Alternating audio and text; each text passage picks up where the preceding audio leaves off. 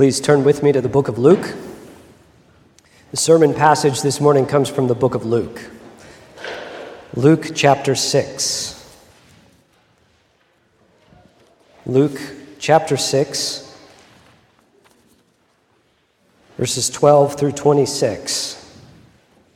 Following the reading of God's word, we will sing the Gloria Patri, which is printed for you in your bulletin. Please stand to hear the word of the Lord. Hear the word of the Lord.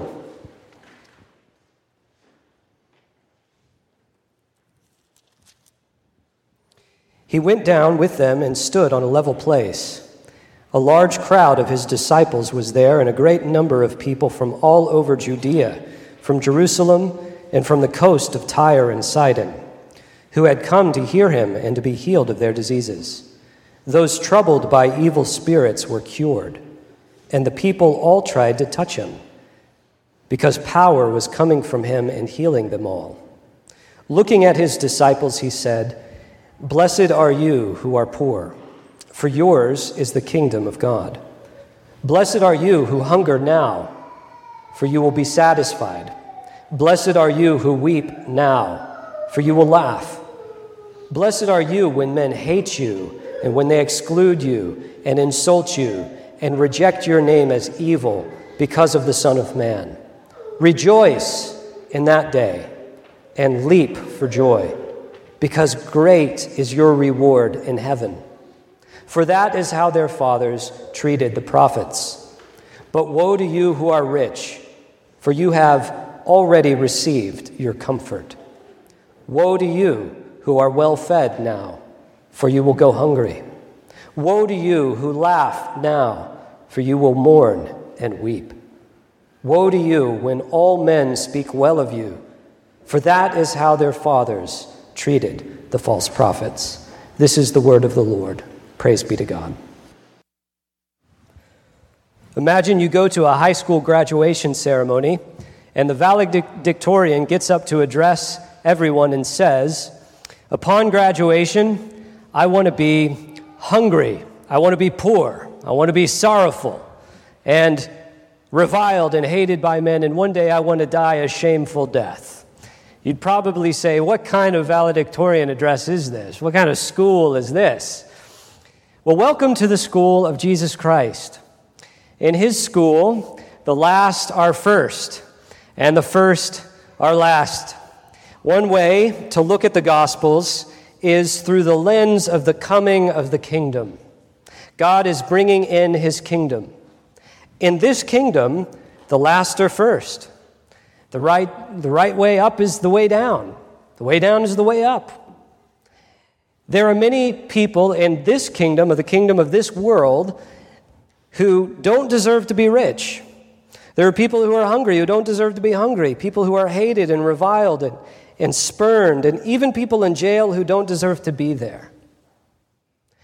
It's upside down. It's not right. And we're meant to look at that and weep over the injustice. Jesus gives a sermon here. Many people call it the Sermon on the Plain.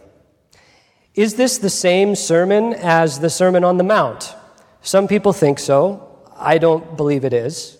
I think it is a similar sermon, but on a different occasion with different emphases. Who are the people that Jesus is preaching to? Let us consider this. He has just called his 12 disciples, and they're coming down the mountain. Many other disciples come, it tells us in verse 17, large crowd of his disciples. There are a great number of people, we are told, from all over Judea, Jerusalem, and the seacoast of Tyre and Sidon. That means probably that there were Gentiles there. Probably this is a great number of people. Why are they coming to Jesus? Because they want to be healed of their diseases. Some people are demon-possessed and coming to him, and he's casting out demons. They're touching him because power is coming out of him. His fame has grown, and everyone is hearing about Jesus and the wonders that he's doing. But we're introduced to this sermon with the phrase, looking at his disciples, in verse 20. I take that to mean that this sermon is directed primarily at people who call themselves Christians, who are followers of Jesus. The point of the sermon is to tell you, this is what a faithful follower of Jesus Christ might look like. This is the kind of life that you should expect to live. And these are the kinds of people who are blessed. The very first thing he mentions is, blessed are you who are poor. Blessed are you who are poor. Now, how do we understand this? J.C. Ryle has said this: we must not for a moment suppose that the mere fact of being poor and hungry and sorrowful and hated by man will entitle anyone to lay claim to an interest in Christ's blessings. The poverty here spoken of is a poverty accompanied by grace. The want is a want entailed by faithful adherence to Jesus. The afflictions are the afflictions of the gospel. The persecution is persecution for the Son of Man's sake. Amen. What we have here are a list of external circumstances. And those external circumstances aren't in themselves necessarily blessings. There were many people who, throughout the history of the church, have thought that was the case. In the early church, in particular, there were people who were called holy men who went out into the desert. They took a vow of poverty. They lived up on top of poles and did all kinds of crazy things, thinking that that was the way to have God's blessing. But that's not exactly what he means. It's not just the external circumstances. There are some people in life who are poor who have no faith. And for them, poverty is not a blessing. There are some people who are rich who, although it is rare, are also rich in faith. Here's what James has said. Now, James has a whole diatribe against the rich in James chapter 5, but earlier in James 2, this is what he says. Has not God chosen those who are poor in the world to be rich in faith and heirs of the kingdom? The point is not poverty or riches. The point is whether you're rich in faith. Proverbs, one of my favorite verses in Proverbs, 30, verse 8, give me neither poverty nor riches, but give me only my daily bread. Otherwise I may have too much and disown you and say, who's the Lord? Or I may become poor and steal and so dishonor the name of my God. What's the point there? The point is that the extremes can be a detriment to your faith. Extreme poverty that leads you to steal, it's a detriment. Extreme riches that leads you not to be dependent on the Lord, that's a danger. John Bunyan, who spent many years in prison for his faith, once said that what God says is best, though all the men in the world are against it. Today, people say if you're poor, you should be rich. If you're hungry, you should want to eat the best kind of food. If you're sorrowful, you should want to laugh. If you're persecuted, you should want to be on top. But that's not the case in Jesus' kingdom. Here's an example. It perhaps is not an example many of us will ever undergo, but imagine being a missionary. Imagine taking your family and your children and going to an impoverished nation. And you come back and you have to beg for money. You have to beg for support. The world looks at that and says, woe to you, you fool. You fool, look what you are doing with your life and for the lives of your children. Jesus says, you're blessed. He also says, blessed are you who are hungry. Now, does he mean if you're starving without any food, you're blessed? No. I think it means what Psalm 42 means when it says, as the deer pants for streams of water, so my soul pants for you, O God. My soul thirsts for God, for the living God. Jesus would say in John 6 that I am the bread of life. Whoever comes to me will never go hungry. Whoever believes in me will never be thirsty. Now, I believe in the Lord Jesus Christ, but I still get hungry and thirsty physically. It's not the kind of hunger and thirst Jesus is talking about. It's a spiritual hunger and thirst for the Word of God. Here's the way it might look in someone's life, that they take the food that they have and they share it with the hungry. Or they take the money that they could have used to buy even nicer food and they give it away. Or they purchase Bibles because they're hungry for God's word and so they share it. I had a friend, and this really applies to the next verse when Jesus says, "Blessed are you who weep now, for you will laugh." What kind of weeping is Jesus talking about? I had a friend in seminary, and he was recently, a couple years ago, called to plant a church in the OPC in Virginia. And I saw him recently, and one of the things he said was that his church wanted to go and teach English as a second language in the library. Not even preach, just teach English in the local library.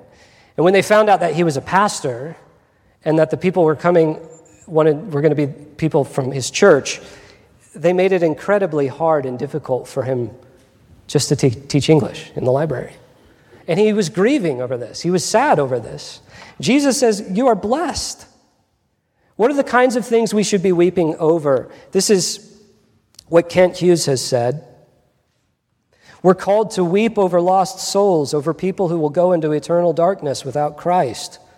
We're to weep over the world's misery, over the injustice that falls on so many helpless people, over the unfairness that victimizes the weak, over child abuse, over battered women, over adultery, over divorce, over betrayals, over rejection, over loneliness, over those who now laugh, but who, unless they turn to Christ, will suffer God's condemnation forever. We weep now, but look forward to the eternal joy that will be ours in heaven because of the death and resurrection of Jesus Christ. We're supposed to look out and weep over the injustice of today and look for one day when this upside-down world will be put right side up. Now, a couple of examples would be, I think, Simeon and Anna. Now, it doesn't say that they were weeping, but Simeon was waiting for the consolation of Israel. I think he was sorrowful that God had not spoken in 400 years. Anna never left the temple but worshiped night and day, fasting and praying.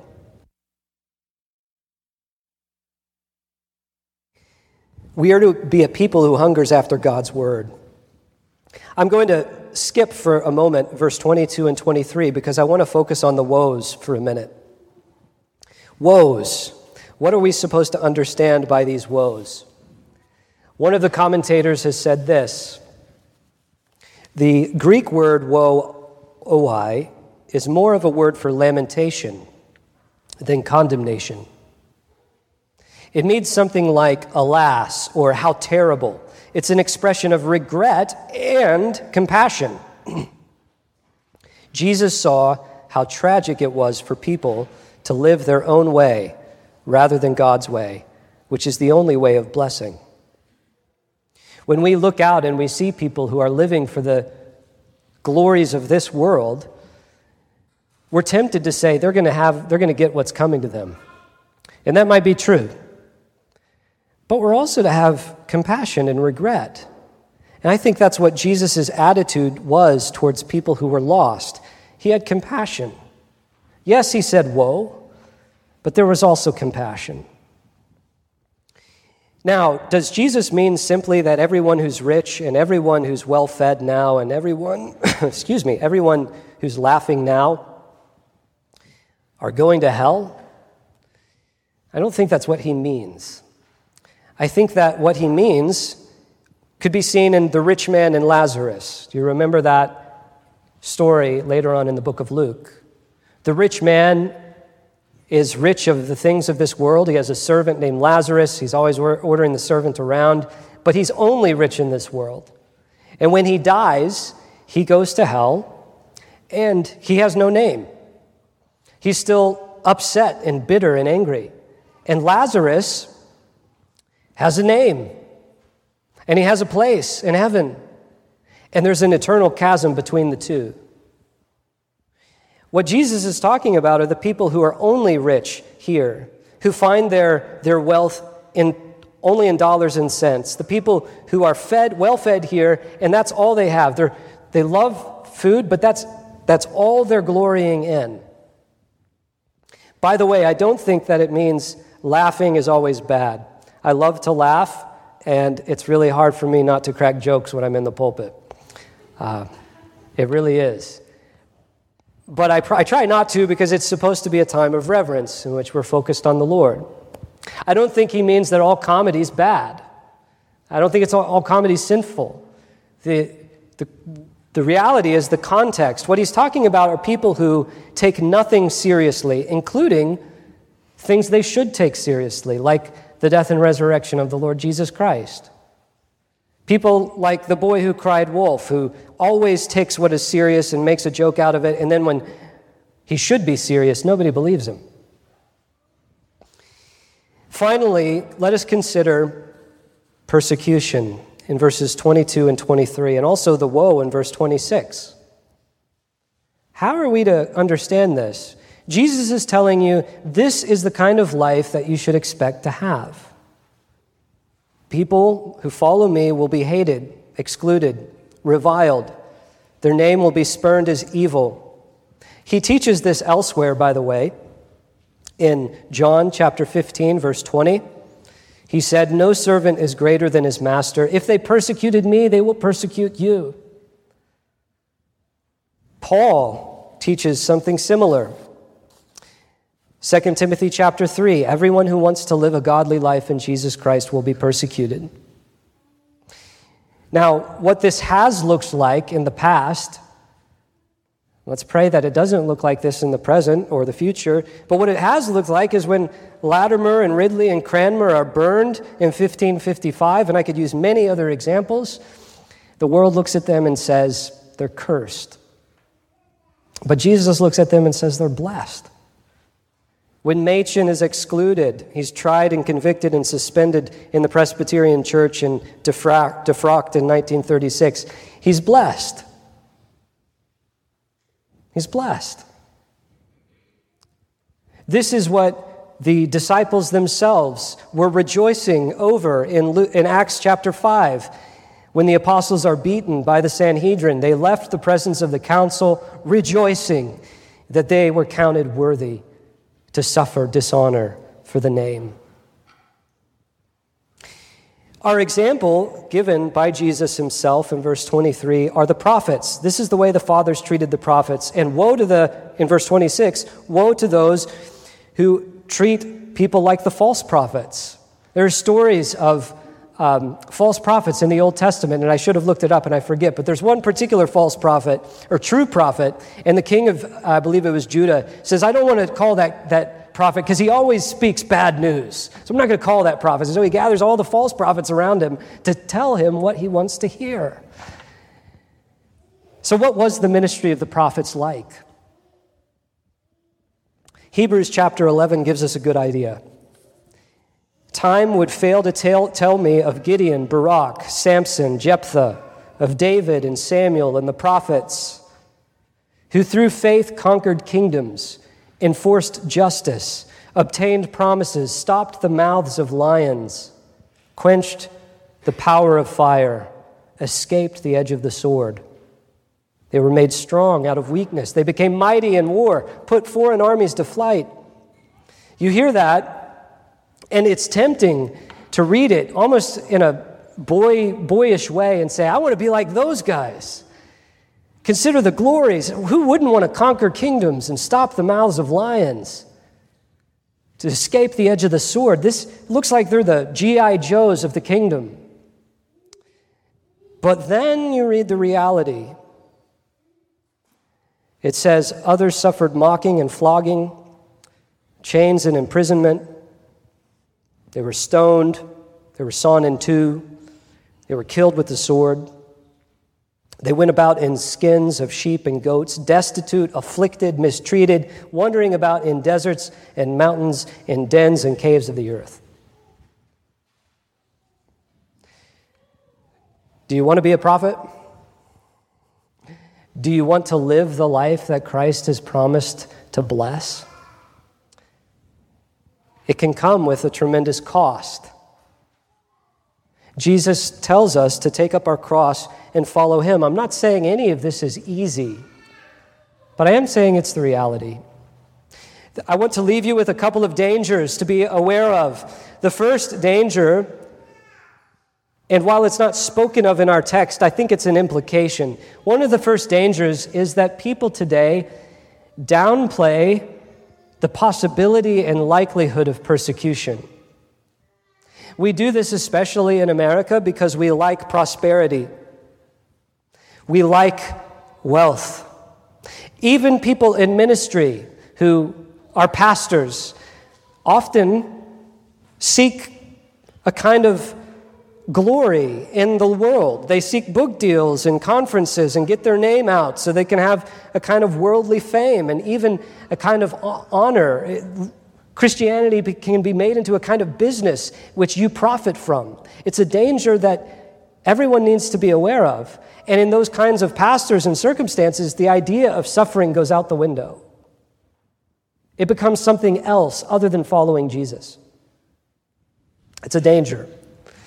And another danger, of course, which we may be more susceptible to, is to read verses like this and think that we can boast about tomorrow.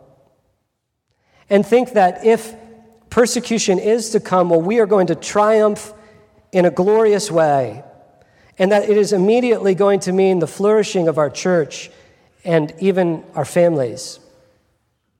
It's a naive view, and I would have us to consider someone like Peter. Do you remember Peter, what Peter says? Other people will deny you, Jesus. I will never deny you. I would be even willing to die for you. Then, the Garden of Gethsemane, he takes out a sword. When people come to take Jesus away, he takes out a sword and he chops off Malchus's ear. What is he thinking? He's thinking that the kingdom of the Messiah is a triumphal kingdom in which will mean immediate power and glory. And Jesus says, put away the sword. He's led away to be crucified.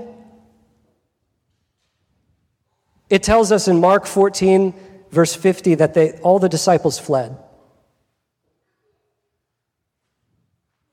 We're told later that Peter denies Jesus that same night.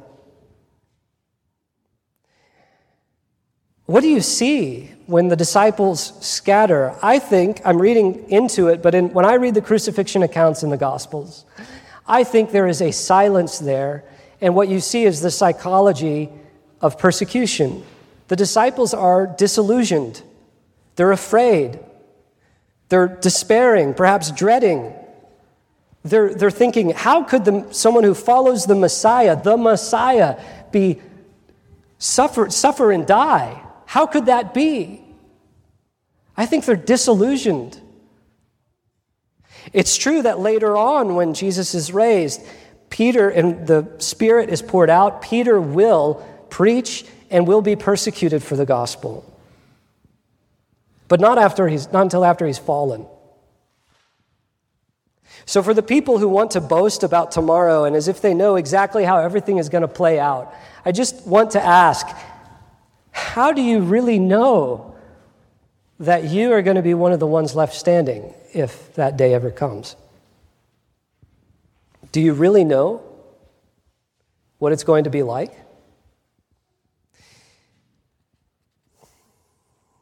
Let me leave us with this.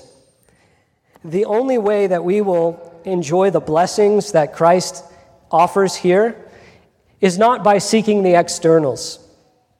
It's not by seeking to be persecuted. It's not by seeking to be poor or seeking to go hungry or seeking to be sorrowful. It's, in fact, to seek Christ first. And in seeking Christ and in having a relationship with Jesus, all of the blessings will be found. In having a relationship with Jesus, then all of the externals can, in fact, turn out to be Christ-enhancing, Christ-exalting. You can indeed find a richness, even in the poverty. but not without Christ. The irony of this whole thing is that we not only have an upside-down kingdom, we have an upside-down king. What kind of king who is infinitely rich would give all of his wealth away? What kind of king who has every kind of food imaginable willingly gives it all away and starves himself? What kind of king who could laugh all day long makes himself sorrowful, a man of sorrows and acquainted with grief? What kind of king who has all the power in the world gives it up and becomes persecuted and undergoes the wrath of God? Our King does that. He does that, why? For you and I, so that when we are poor, we can find our richness in Christ. So that when we feel guilty because of our sins, we can see the cross and know that we are indeed forgiven. Or when we are hated and reviled and spurned and people drag our name through the mud, we don't have to say, woe to us. We can say, we are blessed. We can laugh in the midst of the sorrow. So how is your relationship with the Lord Jesus Christ today? Have you found your joy? Have you found your blessings in him? I encourage you to do so. We do not know what tomorrow will bring. Put your hope and faith in the Lord Jesus Christ today. Let's pray. Heavenly Father, Almighty God, we praise you and thank you for the upside-down kingdom. We confess before you that we often want the things that the world offers. We call ourselves Christians, and yet, oh Lord, we want to be rich. We want to be full. We want to have all the kinds of worldly glories and honors that this world provides. And we pray you would forgive us for that. Help us to see what it really means to follow the Lord. And help us to find our blessings and our hope in him. We confess that we often want not true riches in Christ. We want other things. We do pray that you would not only protect us, if that is even a prayer that we should pray, but Lord, that whatever comes in this life, that you would cause us to find our joy even in the midst of it. We are called to consider trials of various kinds as joy. And we confess we don't know how to do that without you. We pray this not for our glory, but for the glory and fame of the Lord Jesus Christ, the upside-down King who had everything and gave it all up for us. We pray that his glory and honor and fame would stretch to the ends of the earth, and that we would willingly undergo whatever in this life you see fit to give us. All for the Lord Jesus Christ's glory. In Jesus' name, amen.